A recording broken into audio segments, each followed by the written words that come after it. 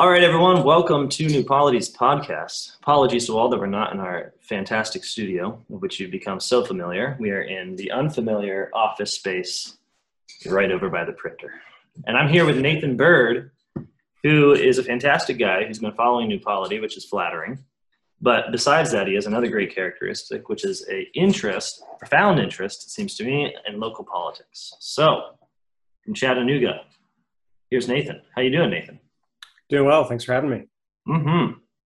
Chattanooga, I know almost nothing about, but I have heard that it is a site of some great walking and hiking trails. Yeah. So Chattanooga is kind of become the Denver of the Southeast, I guess. A lot of people have been calling it. You can go 2 hours. It sounds like a slur. I don't know. That sounds like a slur. Oh, yeah. I hesitate to really embrace that label, but it gets the point across that we are a great city for outdoor activities. You can go two hours in any direction and have world-class rock climbing, mountain biking, hiking, whitewater rafting, anything that doesn't involve snow. You can do it here.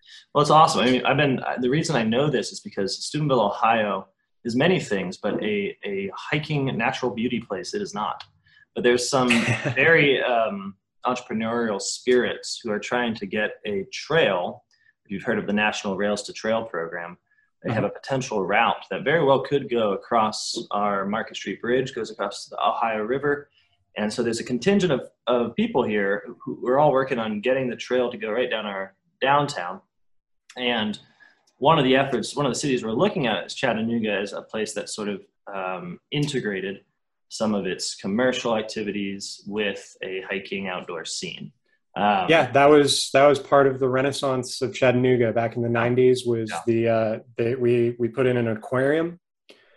At the time, it was the biggest aquarium, I think, on the East Coast. I could be wrong about that. Biggest freshwater aquarium. That's it. Yeah. And as part of that, they put in a river walk. And the Riverwalk has since expanded tremendously since then. But that trail, I mean, it's amazing how much economic activity can be based off of just one simple change like that. That's awesome. I know. Yeah. And it seems to us that sometimes it's just a change in imagination, right? So for us, the Ohio River has historically been an industrial river. So even as industry collapsed, or rather as we collapsed it by moving it all to China, still, we never lost the imagination of it as an industrial site. That's sort of our local problem. But here's the deal, Nathan. No one here is interested about Chattanooga or Steubenville, I presume, because we want to talk to you about local politics specifically. You run a podcast devoted to local politics. What's the name of it? Chattanooga Civics. Chattanooga Civics? That's it. Nooga is a hard thing to say before anything else, actually.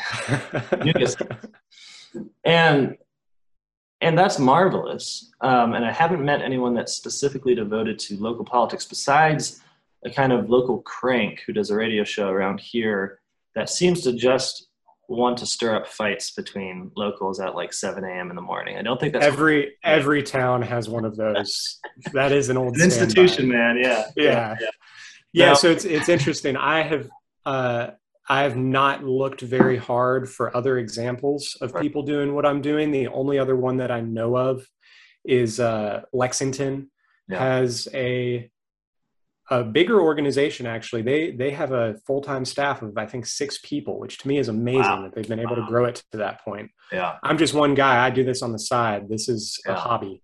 Yeah. And I mean, so Lexington, there's a lot of local puff pieces, right? There's a lot of city magazines that are basically adverts for the tourism. But no sense of either tourism or trying to pull in companies to come, move your headquarters here or whatever. Yeah. It's either actual tourism or economic tourism. Colonize us, baby. Yeah, sure. Yeah. So one of the critiques that New Polity gets generally is that there seems to be something kind of useless about a focus on local politics.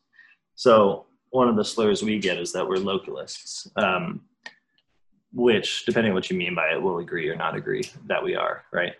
But I think some of it comes with this idea that to basically avoid the really high centers of power and influence, both corporate and governmental, and to focus instead on a kind of small scale, immediate presence, is just denying the realities of a nation state, right? So like we're a national economy, we have a national government, we're a United States, right? Or at least we are still. June 24th. We'll see what happens.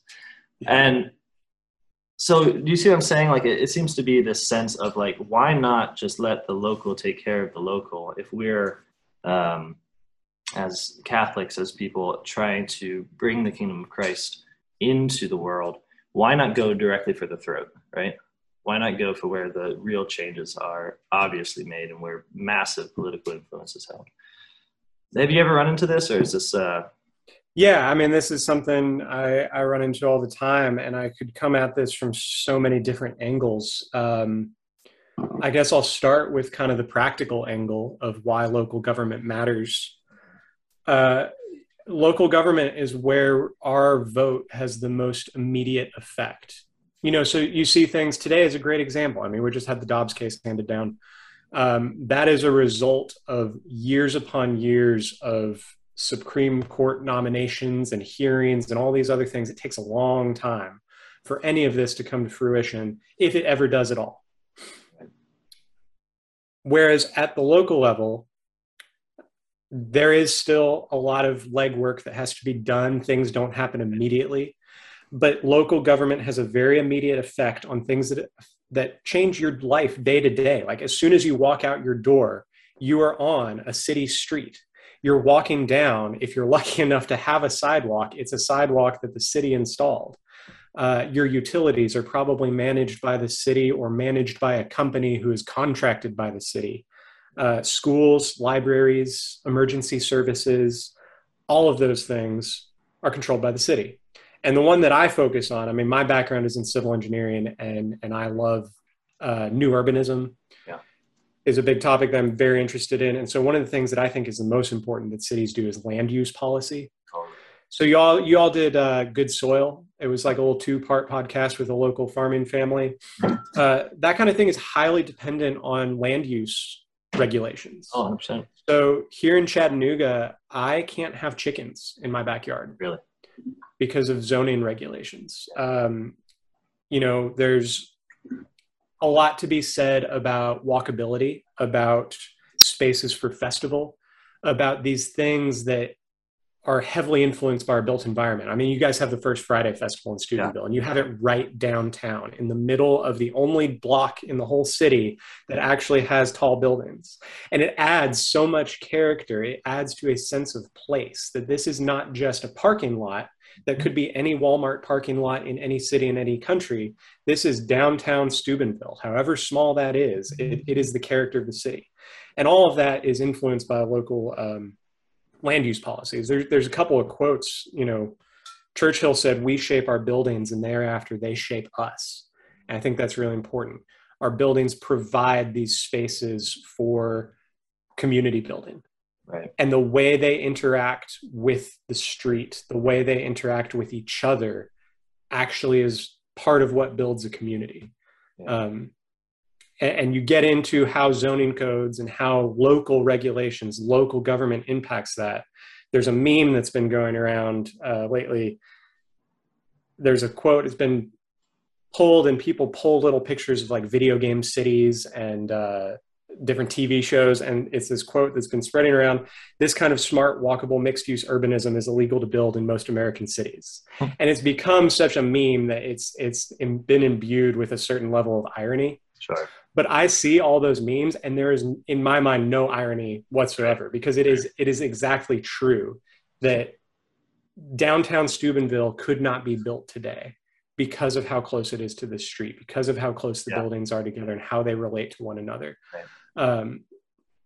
And that's all controlled by local government. So you're wondering, you know, why not go for the throat? Why not go for the big federal power? Well, there is a lot to be said for that. And it's important that people are thinking about that. It's important that we keep an eye on the state level and the federal level and know what's happening and stay involved.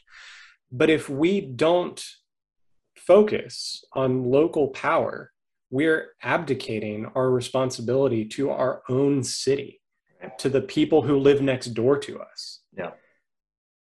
And there's a relationship that gets built there. You know, you talk to people and you ask them who the president is, and almost everybody's going to tell you who the president is. Right. Probably the vice president. Most people might know their senator. Mm-hmm. You get down to, you know, who's your state representative, you start getting a couple raised eyebrows, and then you ask, who's your city councilman? Yeah. And most people will be like, what's that? Right. But I know my city councilwoman. I have spent, you know, a couple hours talking to her after community association meetings. You know, I see her at different events throughout the city. I see her walking through the park. I know her as a person. Yeah. We have a real relationship. And, you know, it's not like we're best friends or anything, but we know one another. Right. And that provides a certain level of care that you cannot get at the state or federal level. Right, and it seems to me this is sometimes the maybe the nascent fear that people have of a focus on local politics is that we want to imagine America as a kind of hierarchy descending from the top down to the bottom, right? Mm-hmm. Where we have this sort of order that's kind of enshrined in the Constitution and our major institutions of government, and then it trickles down. But what's lower is always sort of a subsidiarity of the higher, right? Like it's always like, well, the city planning is really the state planning just being implemented at a lower level, right? And the state planning is really the federal planning just being implemented at a lower level. And what you find the moment you get involved in local politics is that this just isn't true, right? There's some degree of that. There's a very slight degree of that. Like you see it in police forces, for instance, where there's this clear line of like the representation of the state at a higher level is happening on a local level.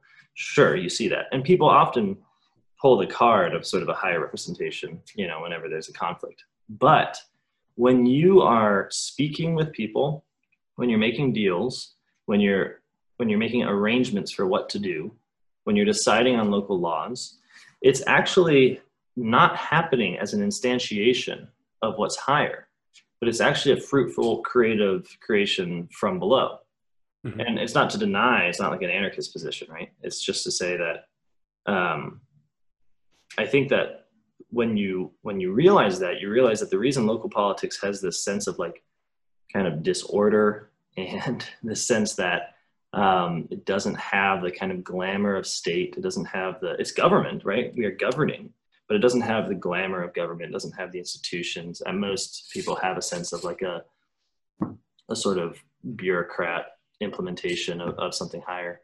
But when you actually get down to talking with the people who are governing you, and you realize that a conversation can influence a decision about your immediate life, then I think you realize that there is a genuine from below governance that would remain regardless if the larger structures of power crumbled.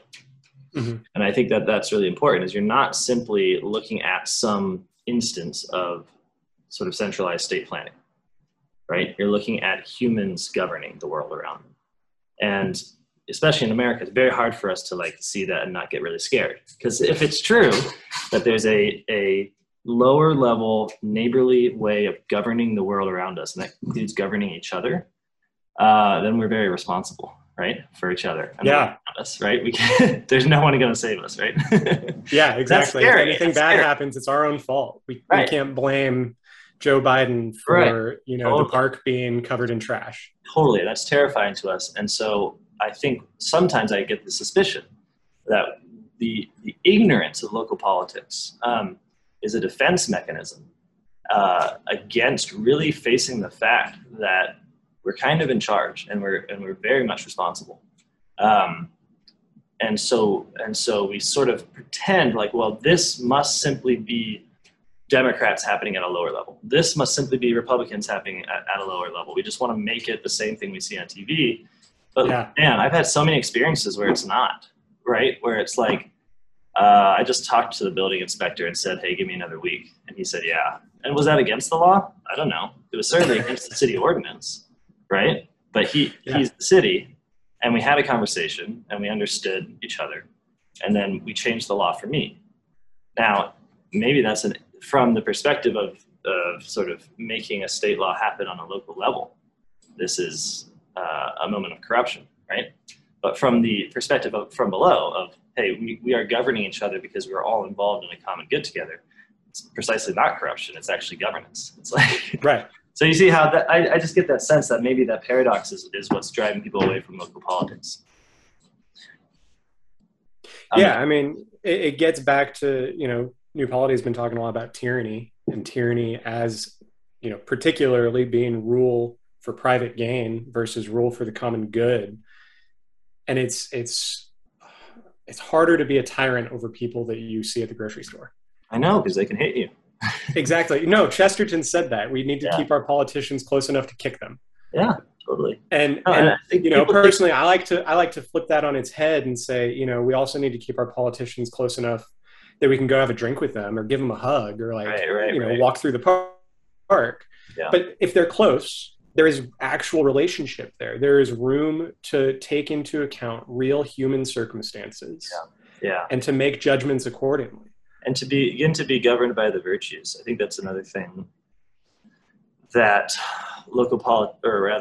national politics allows, is that the political, so not to get too theoretical about this, right? But liberalism basically posits the idea that the political is free of judgment from the perspective of virtue, right? Mm-hmm. This is like, you can see it in a million ways, but basically the idea that it's this political neutral space that's free of any particular religious orientation besides one that we extrinsically apply to it every now and then. And I think that becomes very believable when it's entirely impersonal, right? Like, why do I need to be charitable to Biden? There just absolutely seems to be no reason, right? He just becomes, someone to mock. And in a similar sense, like, why practice any virtues? Patience, long-suffering, right? Honesty, for instance. Why practice any virtues in relation to the national scene? It's hard to even imagine, right? To hold those kinds of habits of charity towards my fellow man in national politics seems insane. Yeah, because we're only interacting with them through a TV screen or a keyboard or a newspaper. I mean, we never meet these people. Virtue needs the personal. Yeah. Virtue needs the personal. And so when, and I think because people are on this national scale, sometimes they really fear, it leads them to exit from the language of virtue when it comes to politics and to enter the language of game and competition, right? So you want to win against your enemies. You don't want to lose to your enemies. Whereas when you're on a local level, you can have someone that you really vehemently disagree with and in some strict sense is an enmity with you, right? But precisely because you have to see them, and this is just what you said, like I'm just making it more complicated, I guess, but precisely because you have to see them, the injunction to love your enemy is not just this strange, absurd, supernatural, grimacing that you then love the Democrats or the Republicans or whatever.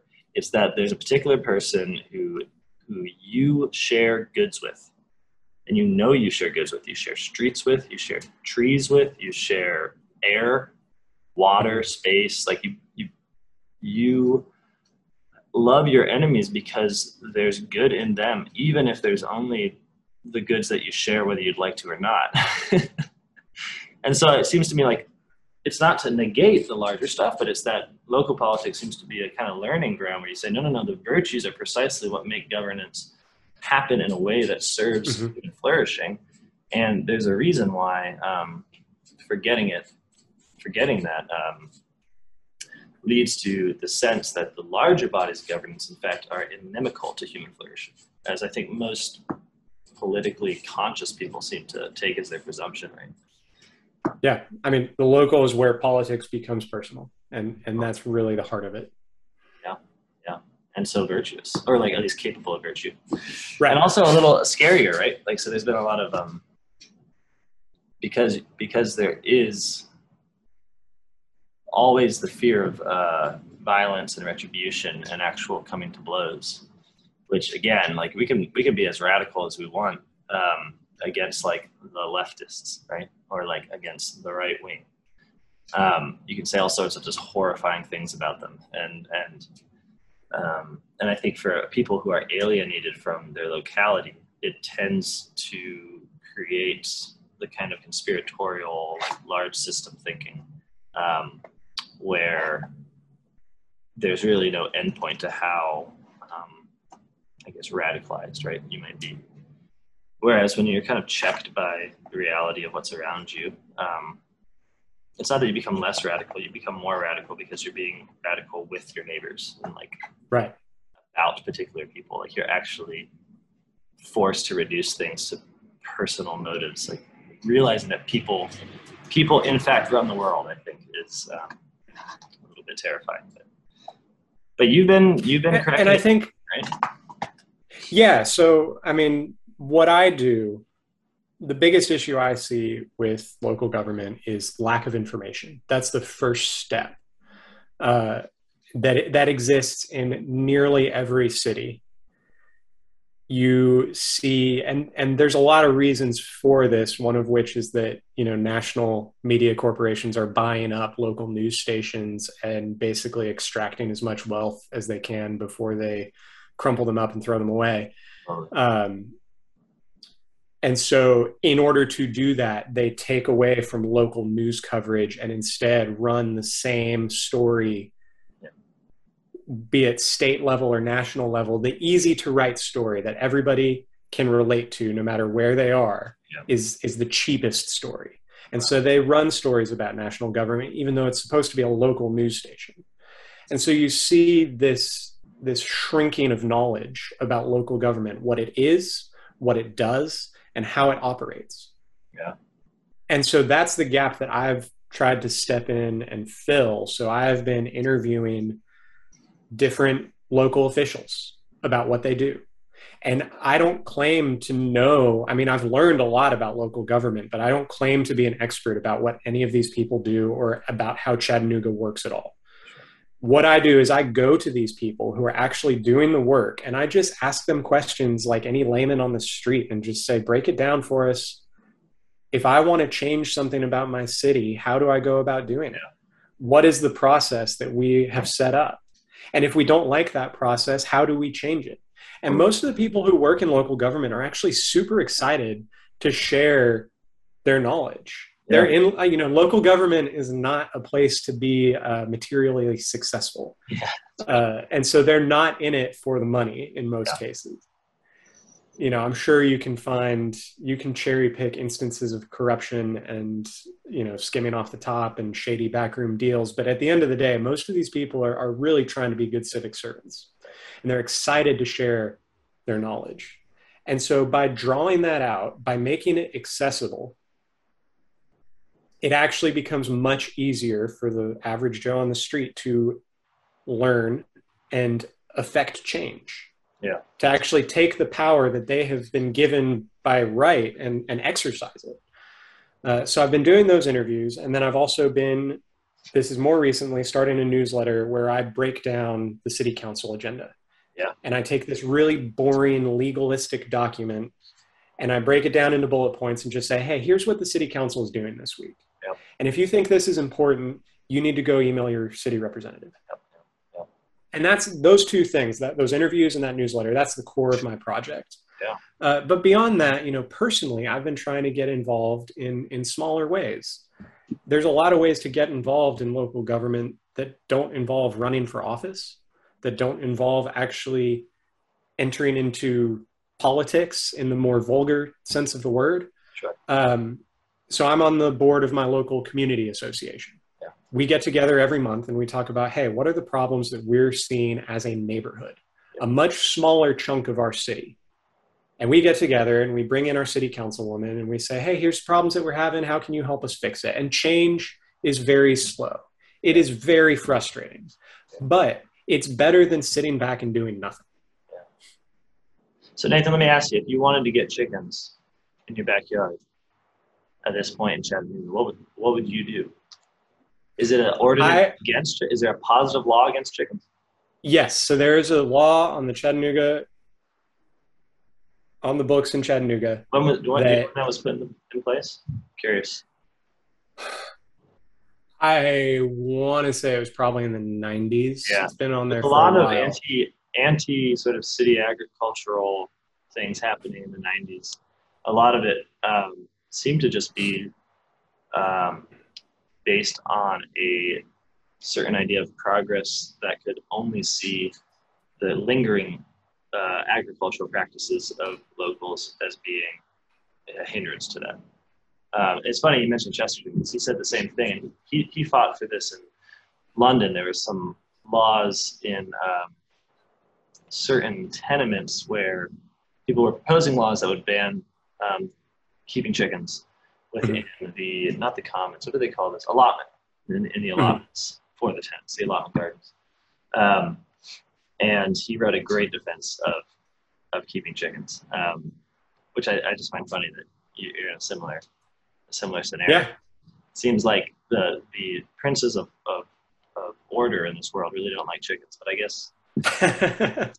No, I mean, it gets back talking about land use. I mean, the whole way we understand land and our connection to it just got completely obliterated after World War II. Yeah. We went from basically the way that cities, it started a little bit during industrialization, but it really took off after World War II. We all decided that each man should be his own lord. And so we decided to create the suburbs, which is, every man has his own manor house. Mm-hmm.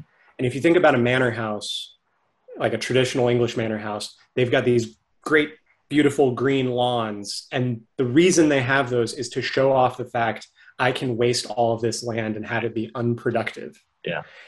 We then took that and we actually codified it and said, no, you can't have productive land. You have to have a green lawn on your quarter acre. You have to not have chickens. You can't do that. And there's instances of this, in different cities, it's to greater or lesser degrees of leniency. But in Chattanooga, in order to have chickens, you need to either be in an agricultural zone or you need to have at least 5 acres. Wow. Which in the city limits, that's really a lot of land. No one's got that. And so especially lately, I mean, inflation is like 8 or 9% right now. And I was reading an article the other day, actually, that eggs they've inflated at 25%. Yeah. It's one of the highest increases of any item on your grocery bill is eggs.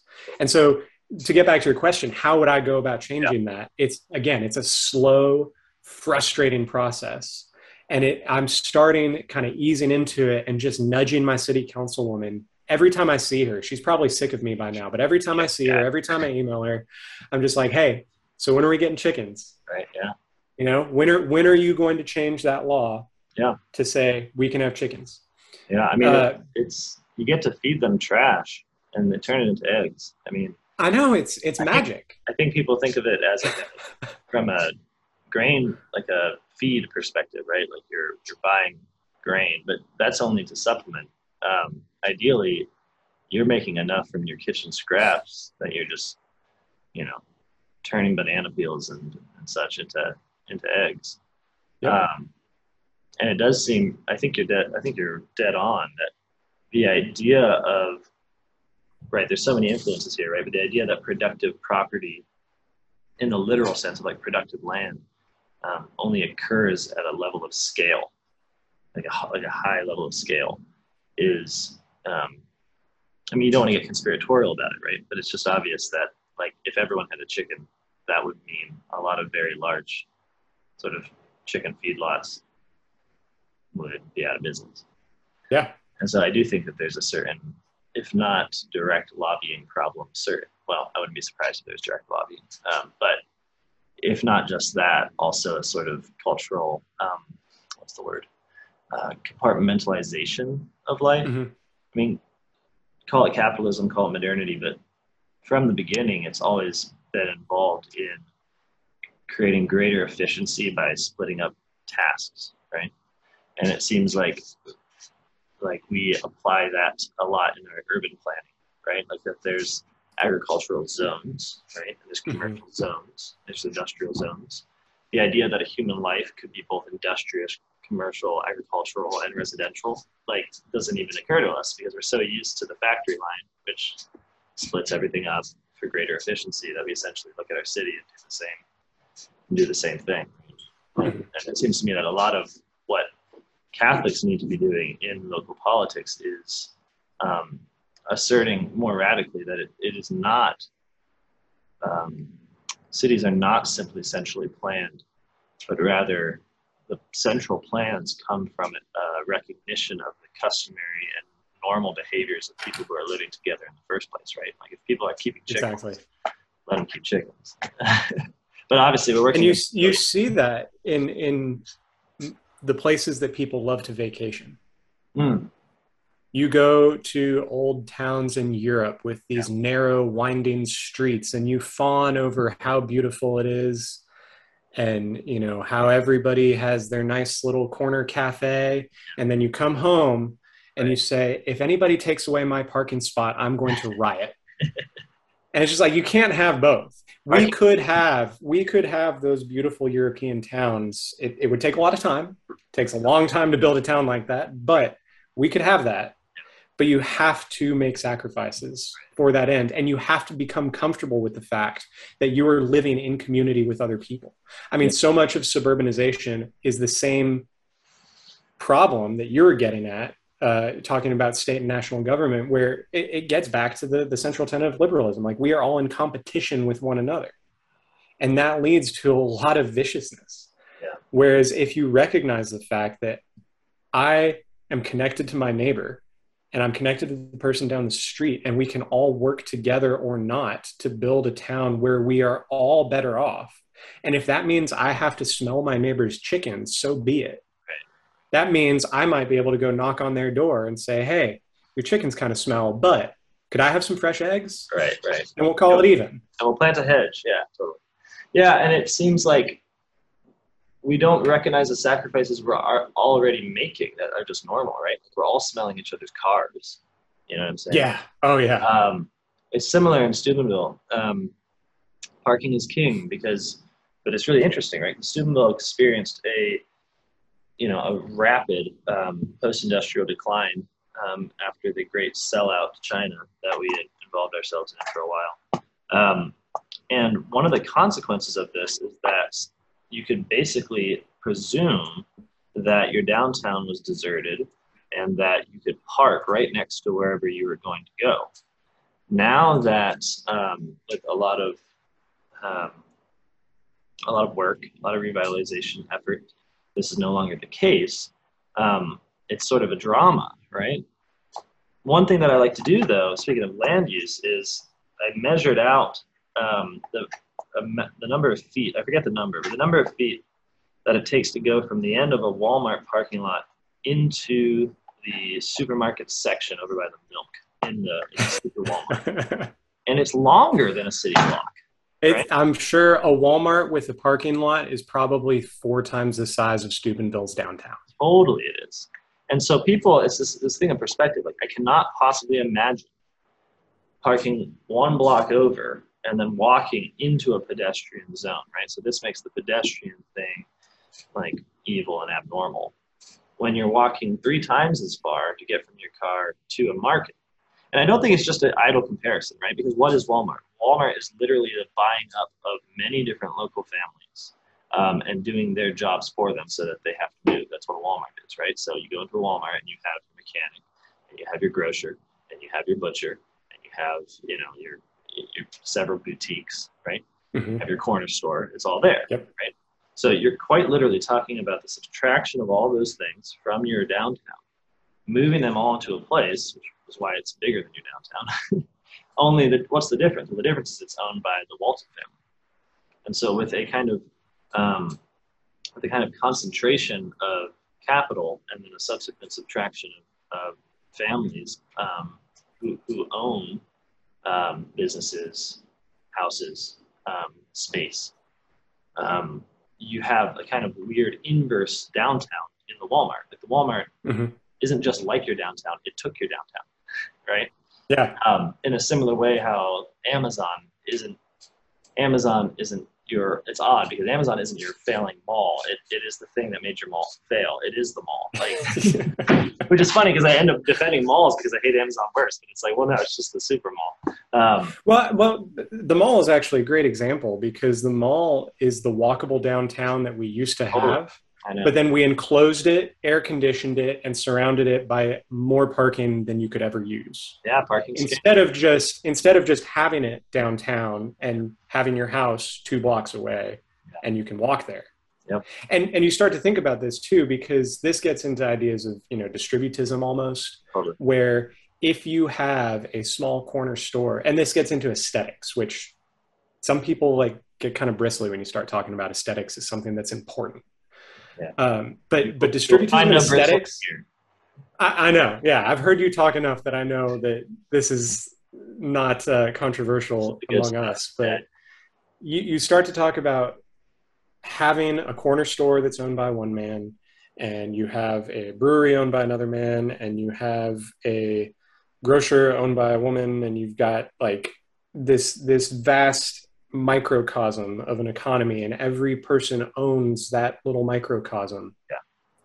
But they are connected to it in a deep personal way. And most people want to live and work in a beautiful place, and they will put money into it so that it becomes so. Right.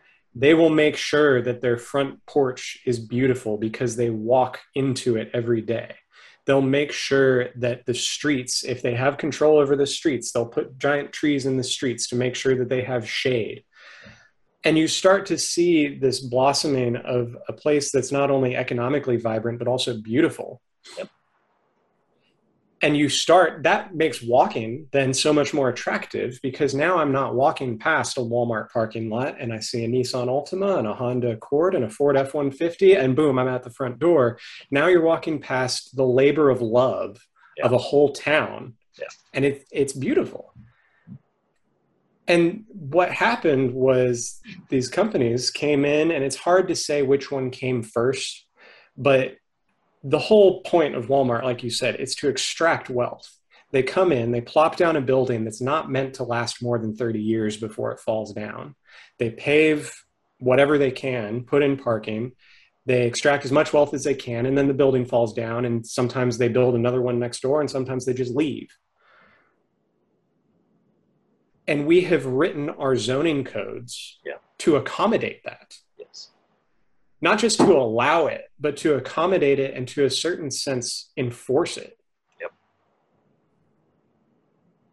And in order to unwind that, to bring this back to where we started, the only way to unwind that really is at the local level. You have to talk to your city councilman or your alderman or whatever they call it in your town and say, hey, I don't like the fact that if I wanted to go build my own business, I have to build it in this little strip mall style building set back from a 35 mile per hour street that people are going to fly by probably at 50. No one's going to take a second look. It looks like it's made out of cardboard, and it'll be awful. I want to build a place that is beautiful, and I want you to change the laws to allow it to be beautiful. And if they say no, go run for office and change it yourself. Yeah, no, I think you're dead right. And I think that that accommodation given to corporations is, it frankly has destroyed the world. It's not that our world anyways. It's not that we don't have the capacity for resistance. It's that we are inheriting a decision not to resist the kind of strip malling of America and the priority of the automobile over the human person. Which seems to characterize most of American life. But at the same time, I want to know how you avoid that when you're busy revitalizing the city, right? Because it seems to me that what happens is something like this. In the first stages of revitalization, and I'm saying this like it's a program. It's not a program, right? It's just something people do because people want to be happy. So It's not like I implement the revitalization plan. It's like, no, like insofar as just people pursuing a common good, things that are dead come to life. That's awesome. And there's a certain degree where that happens under the radar, right? Like things are getting a little better, you're getting a few more businesses, you're making some creative decisions about, for us, blocking certain streets, certain festivals, kind of leaning hard into gardening and things like this. Okay, life's getting a little better, but there's this limit point where that becomes profitable, where it becomes an extractable wealth. It becomes a tourism economy. Yeah, I mean, either tourism economy or just literally you start to ping up on the algorithms, right? Because if we increase the population of a neighborhood because people want to be a part of a certain movement, and they're fixing old buildings and they're fixing old houses that have been, empty for 20 years or whatever, eventually you become a viable place for a Subway. And then you work a little harder and you become a viable place for a Chipotle. And you work really, really hard and you become a viable place for, I don't know, whatever's better than Chipotle in terms of the, scale of these places. But then once that happens, it's like everything turns back on its head, because these companies that ultimately want to know that if they're in beautiful places that they can make money, if they're in populated places they can make money, if they can be in pedestrian places that they can make money, they can be in places with a cultural scene, kind of festival, musical scene, then they can make money. Once they come in there, they bring with them an ethos that is antithetical to the human desire for flourishing that preceded it, right? So they, by the necessities of national organization, need parking, need space for truck entrance. Truck entrance is just massive for some of these places. Yeah. Need a drive-through. You know what I'm saying? Like they need to destroy competition by definition. So it's almost like we want to revitalize here in Steubenville, Ohio, but not too much. Lord, make me revitalize, but not yet. So there's a couple ways to combat that. Just off the top of my head. Yeah, the first is relational. Yeah. And the idea that, okay, we have a burrito shop already. I live in a neighborhood. We've got a truck that comes by every Tuesday, and they have Taco Tuesday out of their food truck. Awesome. And everybody loves it. And if a Chipotle came in, we would all have to work together and actually make a conscious effort to not buy our burritos from Chipotle, but continue to buy from the burrito truck that comes every week, because they're a part of our community. Right. And we want to see them thrive. We don't want to see Chipotle come in, extract as much wealth as they can, and then leave for the next city as soon as we become unprofitable. Right. And I think what these corporations do is they take our people, right? So the franchise model, the manager model, is that the thing that tastes like ownership but doesn't feel like ownership is managing your own franchise, right? Owner. No, you're not. You're a higher paid employee, but they lean on this because they makes it feel like it's local, right? Right. But you don't look at what matters sometimes. You're like, oh, my guy manages the Burger King. It's like, right, but the profits go out of the city. Right? Like he doesn't make enough of that Burger King job to then have his own productive property. Right? The point is that, and the way franchise fees work, it's even more insidious. It's not that the profits leave the city. It's that they pay a franchise fee every month that is constant, no matter how well or poorly the restaurant's doing. So this poor franchise owner could be going under. He could be cutting his own salary in half, but he has to pay that franchise fee no matter what. I didn't know that. Is that true of pretty much all of them? I don't know the particulars, but I know that's a common model. It's just a flat fee, and you just say, hey, this is the franchise fee. This is what you pay us to use our name, our recipes, and our supply chains. And it's up to you to manage. Right. You can pay your employees however much or however little you want in the confines of your economy or your legal system. And we're going to take your money and give you this name. Right. And that's all you get. Wow.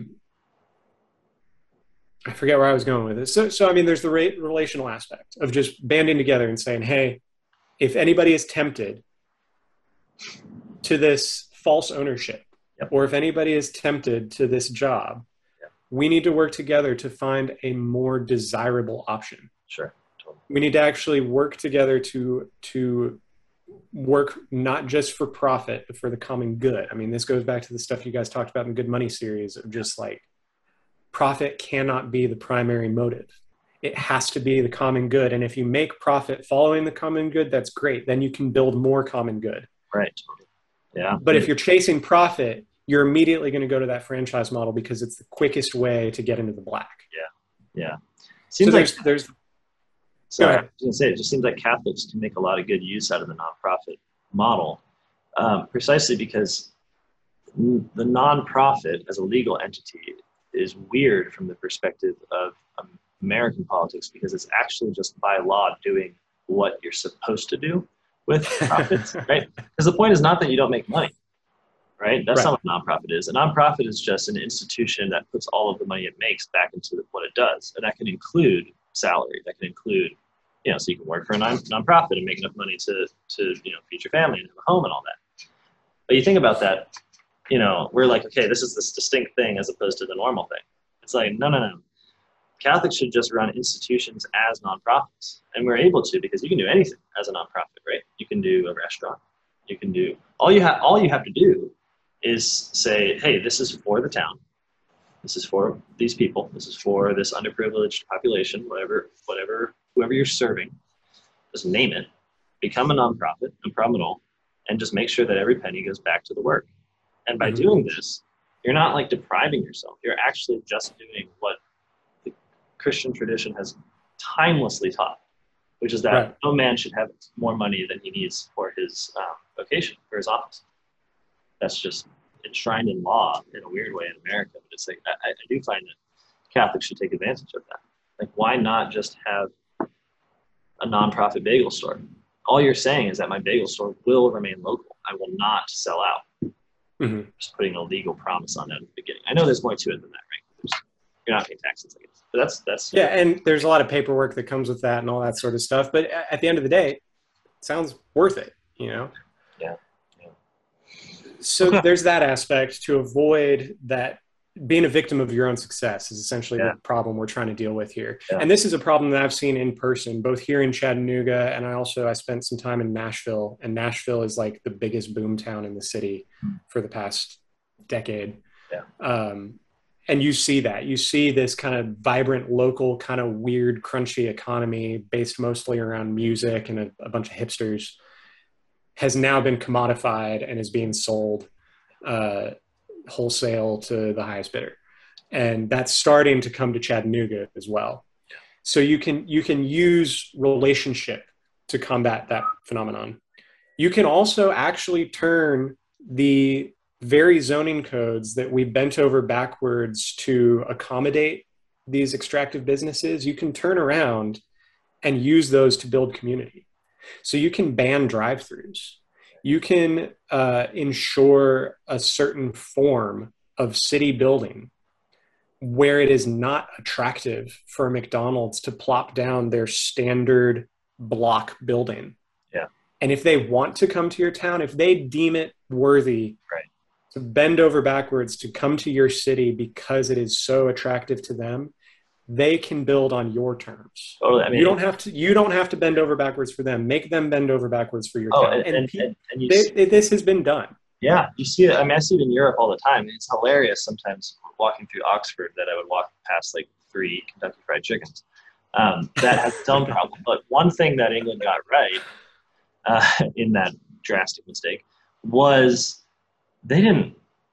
I mean, granted, this is Oxford, right? So it's one of the most historically regulated cities in the world, I'm sure. But, I mean, these are Kentucky Fried Chickens that have to build within the existing architecture. Now, Oxford, even then, had its own kind of mall situation that is really horrible.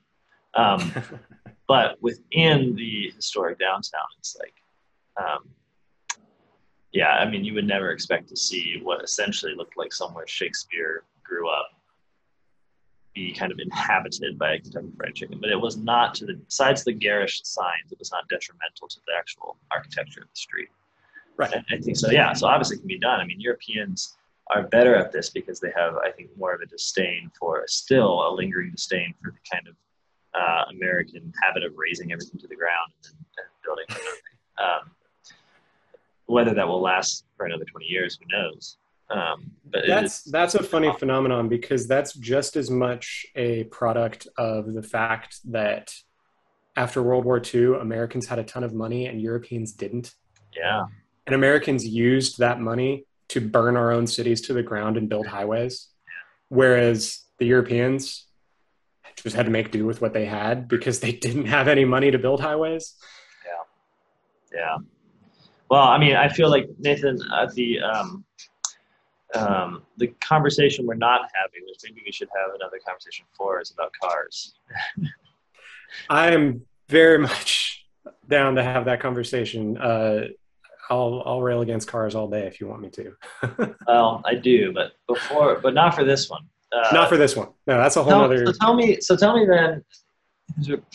Tell me how this fits with your Catholic faith, which is a very boomer question, right? Because not like Catholic faith is this sort of box within your soul that things are sort of inserted into with relative success. I get that it's the whole of us, but it is a question of form here. What does local politics do for the church, and what does the church do for local politics in your life? Yeah, so we've been dancing around a lot of this, but what it boils down to, what attracted me to this project in the first place, was subsidiarity. And subsidiarity, for a long time for me, was almost a completely theoretical idea. And so I'll start with the definition that I like. I don't know where this originated. I just found it on Wikipedia, so I have no idea like where it came from, but I really like this definition. Matters ought to be handled by the smallest, lowest, or least centralized competent authority. And I love this definition of subsidiarity because what it recognizes is that we cannot be like libertarians who think everything devolves down to the individual level. And we can't be authoritarians who think everything proceeds from the top down. It has to be a matter of determining what is the smallest competent authority. Yeah. And so you start with the family. The family is the building block of society. Is the family competent to plan a road? Probably not. That's something that has to take into account the needs of the rest of the community. Is a family competent to organize national defense? Probably not. They can be a part of it, of course. But as far as organizing it, that takes a higher level of authority and managership, I guess, to say this is where the people need to go to do the thing. Yeah. So I see this, and I see this idea of subsidiarity, and I start thinking about it, and I know lots of people who will use subsidiarity as a buzzword in their conversations about how we should live our lives and organize our government. But what I see actually happening is, among Catholics mostly, is that they'll recognize that the family is the building block of society. That's a given in almost any Orthodox Catholic community. Yep. And then people will also then recognize that the parish is the next proper organizational principle. After that, though, you ask any Catholic, what do we do then? What do we do for the parish? And in most cases, they'll jump to the state or federal government to say, this is the problem. We need to go fix it. We need to vote for the right party to make sure that our problems get fixed here in Chattanooga. We need to vote Republican on the next ballot. Right. For president. And there's just this huge disconnect. It's this massive, massive chasm between the parish and the national government that needs to be filled in. And the next proper, if we're talking in Catholic terms, the next proper organizational principle would be the diocese. But the diocese so often corresponds to a city. Yeah. A city, a polis, the place where people come together to build up common virtue. If you go back to Aristotle, that is the purpose of the city. Because at an organizational principle beyond that, now you're no longer physically connected. And so I started thinking about how can I actually embody subsidiarity? And it was very clear that there was a big gap in local knowledge of civics. Yeah. That needed to be filled. Right. And so I just started there. I mean, it's not my podcast and my newsletter there. If you listen or read to them, unless you're reading the same books and pulling from the same resources that I am, and unless you're listening to New Polity, you might pick up on things that I say and the way I word questions that thinks that guy might be Catholic. Yeah. But the way I frame it is that this is for the whole city. Right. This is a project that I'm undertaking for the common good, not just of the church, but of everyone, to bring everyone together into a place where we can work for the common good. Yeah, no, I find that it's very liberating to have that understanding of subsidiarity, because often we get into this crisis where we recognize that genuine goods are pursuable as a parish, but then we're totally stuck on how, I mean, this is phrased as just the problem of being a Catholic in the world, right? Like, okay, so that's the Catholic part. How do we get to the world part? But what I love about the sort of, I don't know, call it like the post-liberal sort of area of thinking is that the pursuit of the good is always Catholic, right? It's always for the whole, universal, and it's always it's precisely the object of Christ's redemption, right?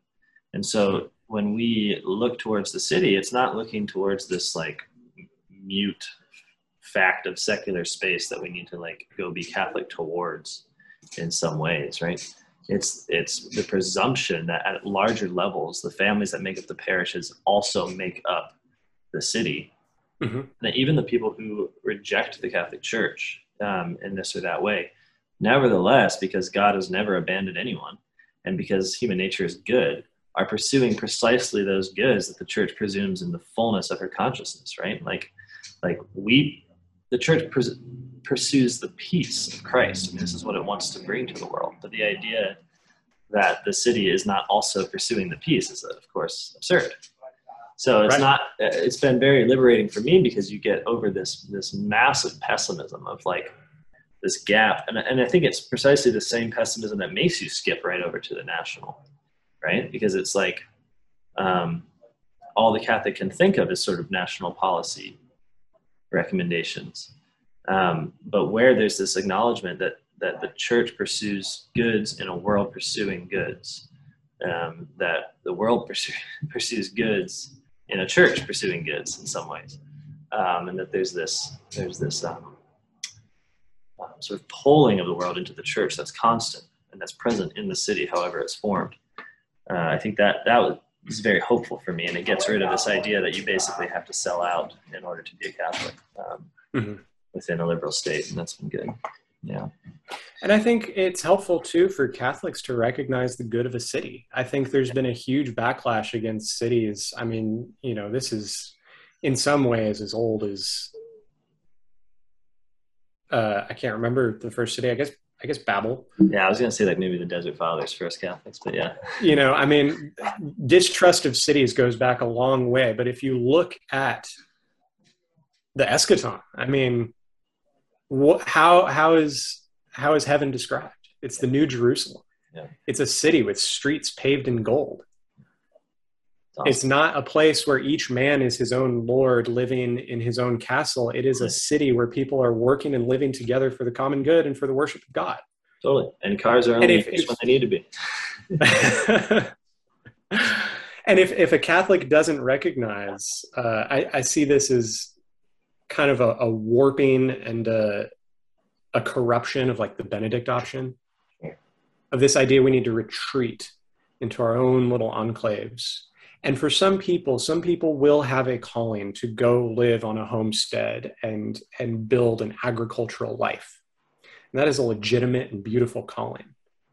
But you cannot do that and still live in and take advantage of the goods of a city. If you're going to be in and of a city, you need to be working for the common good, not just of your own family and not just of your own parish, but for the city. Yeah. It's a responsibility just as much as it is a privilege. Yeah. Yeah. I think it benefits us, because then in living for a city, it gives meaning and purpose to our families. This is something that we talk about a lot in Steubenville. We're not raising families for the state, which is how I think most people think of it. They don't think of it, but if they did think about it, they would realize that because they don't have... We're raising godly men for our country. Right, exactly. Like, because they don't have good in the city, you have this natural idea that, well, then I'm raising a child precisely for the good of their personal fulfillment within a nation. However that looks, whatever they choose to do, wherever it is, a totally fluid, sort of placeless model. But once you have the good of the city as precisely your good, then you're able to look at children and say, you belong here. And this is no longer kind of helicopter parenting, like I want you to stay within the family. It's just that the family is understood as bearing children and raising them up in virtue for the city, right? Mm-hmm. And so there's a way that you're both saying, I want you to go on. You are for something greater. You're for something larger. There's a place for you out there. And at the same time, the family is still included within that whole. So you're able to say, yeah, go forth and stay, and kind of this inhale and exhale with your children. Whereas in most contemporary American parenting, it's simply telling children to leave because there's no perspective that the city is a good for them that also transcends them. The nation just becomes the transcendent out there that we're only quasi involved with as virtual spectators, basically. And that's, really liberating. I find very liberating, right? Because it allows you to love your children and see that love of your children as both an end in itself and a means of loving the city, and then so loving the world as a whole, right? Right. We only can love these, truly love these institutions in the same way that a family loves. You love your family because by God's providence, you were born into that family. Yeah. Most of us don't pick our family, it's given to us. And it's the same as you get higher and higher, you have a certain level of choice about what associations you make. But at the end of the day, to truly breathe in the gifts that God has given, you have to pick. You have to make a choice. You can't constantly be searching for the best apple at the supermarket. Yeah. And going over every one for every bruise. And if you do that until the end of time, they're all going to rot. You have to pick one and you have to eat it if you want to enjoy it. It starts with picking something and committing to it. And our families we're born into, our neighborhoods are a little bit more malleable, and our cities are a little bit more malleable, and we can pick and choose and find a place that fits us and fits our vision. But if we're constantly bouncing around from place to place, you're never really going to find any sort of stability. You're not going to have the roots to truly bring forth the fruit that we're called to bring forth. That's right. Well, Nathan, I'm glad you're bringing fruit forth in Chattanooga. I'm going to call it here for us. But if anyone wants if I could, go ahead. Real briefly, I just want to give some practical bullet points of how somebody could start a project like this. And how people can. How do I get involved in local politics? Do I have to run and become a city councilman? No, that is a calling for a few. That is not a universal calling. That's a particular calling. So it starts with what we were just talking about. Pick a place. Commit to a place. Even if you know you're only going to be there, say you're in college and you know you're only going to be there for a handful of years, still engage with that place. Be part of it. And maybe you'll end up living there. Maybe you'll end up staying there for a long time. But it starts with picking a place and saying, I am a member, I am a citizen of Chattanooga, I'm a citizen of Steubenville, and I take pride in that fact. That's where it starts. Next, you have to build relationships. You have to build relationships with your neighbors. You have to build relationships with your broader neighborhood and beyond. So go to your community association. Go to your neighborhood association. If you don't have one, create one. And this is not a political action. This is literally just people getting together and saying, how can we serve each other in the common good? Next, you need someone. It doesn't have to be each individual person. This is when we start getting away from the universal direction to the more particular direction. Find someone who is willing to take on the burden of understanding local government. understanding the system as it is, and distributing that information. And if anybody really wants help with this, because this is what I do, this is what I've discerned as my calling for this time. If anybody wants help with this, you can email me at chattanoogacivics@gmail.com, and I can help you kind of figure out the legalese of your city charter or whatever organizational document you have, kind of understand the broad overview. And then you have to take that and go take it to your friends and say, hey, if you care about this issue, you need to talk to this person. Right. Bring people together, form those connections. Beyond that, you can actually volunteer with city government. Most cities and counties have a system of boards and commissions and things that are not elected, they're appointed. So talk to your representative, whether that's your city councilman or your alderman or your mayor, or whoever that might be, who you should have a relationship, know them, know their name, and have them know your name and know what they care about. And then volunteer and say, hey, I heard there's an opening on the planning commission or on the public arts commission or whatever commission your city has, and say, I'd like to volunteer. I'd like to get to know this aspect of city government and provide recommendations on how we should build up the common good in this way. Then the very particular calling to run for office.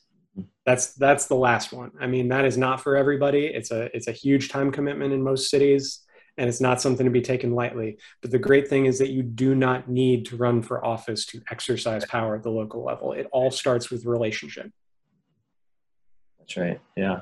Wow, that's great. All right, Nathan, thank you. Thank you. You give people just what they need to get started. And I think there's a certain opacity to local politics, precisely because no one's filming it. That little list there really helps penetrate. And I think the idea of a neighborhood association is really important, because the first, what makes things political is representation, right? Mm-hmm. Like the act of representing, of being both yourself, but then by being yourself, being other people as well. I mean, it's a fascinating thing that human beings can do, and it's the source of all authority, is that I can stand forth and say, as a member of this, and because of that, that is entrance into the political proper, right? And you're right, but what's funny about that is that moment of entering into the political proper is not entering into the political sort of legal, right? Which is to say that right. There's no type of organization in particular that you have to have. It's simply the fact of representing more than yourself that allows you to enter within that. And that's precisely how it should be, because that's what justice is concerned with, right? With what's due for others. And so it can be as simple as, something we've seen here in Steubenville, it can be simple as taking representation of a particular neglected place within your town. In Steubenville, we've done this with Beatty Park. Not my group of friends in particular, although we've started doing Shakespeare plays there. Was a neglected park that someone just took up, started a nonprofit ultimately. But even before she was doing a nonprofit to represent the park, she was simply representing the park. And this made her a political actor. And she was right at the city council, and it didn't matter that no one had elected her, or that her position didn't have a name. The sheer fact of representing enters you into the political. And I think that it's also, to just give one more benefit to doing this, is that a lot of times at New Polity, we get these questions and emails and such about how do I start community? Like, I hear what you're saying, I agree, but I'm agreeing as essentially an atomized individual, agreeing with you theoretically. In fact, my life doesn't involve others, so how do I practice this, right? Yeah. And I think people get this misconstrued notion that the way to get a community or to get involved with others is to somehow like go out and start, making friends in some sort of vague way and then deciding with your friends that you agree on something. I think what we found in Steubenville is precisely the opposite. Just go find something wrong. This is the greatest way to develop a community. Find something wrong, and then say that you want to fix it. And then begin to fix it. And what people want more than pleasure, more than a life of individual satisfaction even, is purpose, is meaningful existence. And there's no better way to just give them a taste of what meaningful existence can be like than problem solving. And this sounds lame in some ways, right? But I do think it's true. Just go find a problem, find a street, find a pothole, find a park, find a neighborhood where rents are going up and it's displacing people. Like, figure out the problem, develop an association, and represent the people affected, right? Or the place affected. And then the community builds off of that, because suddenly you're having meetings, suddenly you're getting together. Okay, now we're enjoying these meetings. Why don't we do dinner beforehand? We might as well. We got to eat. Why don't we have some drinks? Okay, now you're in a process where you're developing personal relationships, you're developing the opportunity for virtue, and you're developing the opportunity for evangelization, right? Why do you care so much? Well, absolutely. I care so much because I think that everyone deserves a place that's beautiful where they can pray and where they can contemplate. Okay, so now you're having deeper conversations with these people who at first are just motivated by this glimpse that life can be better. Now you're developing the more solid relationships where you're actually motivated by the interpersonal relationships themselves. Yeah, I mean, it goes back. You guys had a great conversation. Why I converted from the alt-right, that episode a couple of weeks ago, and you talked about like the limits of tolerance, and the idea that tolerance can't be understood as this kind of abstract practice. Yeah. Tolerance only exists and only flourishes insofar as people are striving for a common good, and that common good can be as simple as cleaning up the park. Totally. And insofar as you are all focused on cleaning up the park, now you can tolerate one another's differences and speak in a civilized fashion about those differences. Because when it comes to the good that you're pursuing in that moment, it doesn't matter that you disagree. It doesn't matter that somebody votes red and somebody votes blue. All you care about right then is cleaning up the park. Right. Yeah, and the great lie of liberalism is to say that we can have the tolerance and take away the good. Right? So like, we're going to unite nations of people. What's the good? I don't know. Whatever you want to do. And somehow we're all still going to tolerate each other. It's like, no. The source, the origin of tolerance, the very possibility of tolerance is on naming the good. Saying, this is who we are. This is what we are about. And then you can go higher and deeper and, whatever other adjective you want to use in a very C.S. Lewis manner move from cleaning up the park and just move on up the ladder to the ultimate good, the glory of God. It's beautiful. All right, Nathan, I hope this inspires some people to get into local politics. One more time on where they can reach you. ChattanoogaCivics@gmail.com. Okay, and you know where we are, New Polity. We hope you keep reading. I'm sure we'll be talking to Nathan again in the future. I hope you guys are all having a great day. God bless you. Goodbye.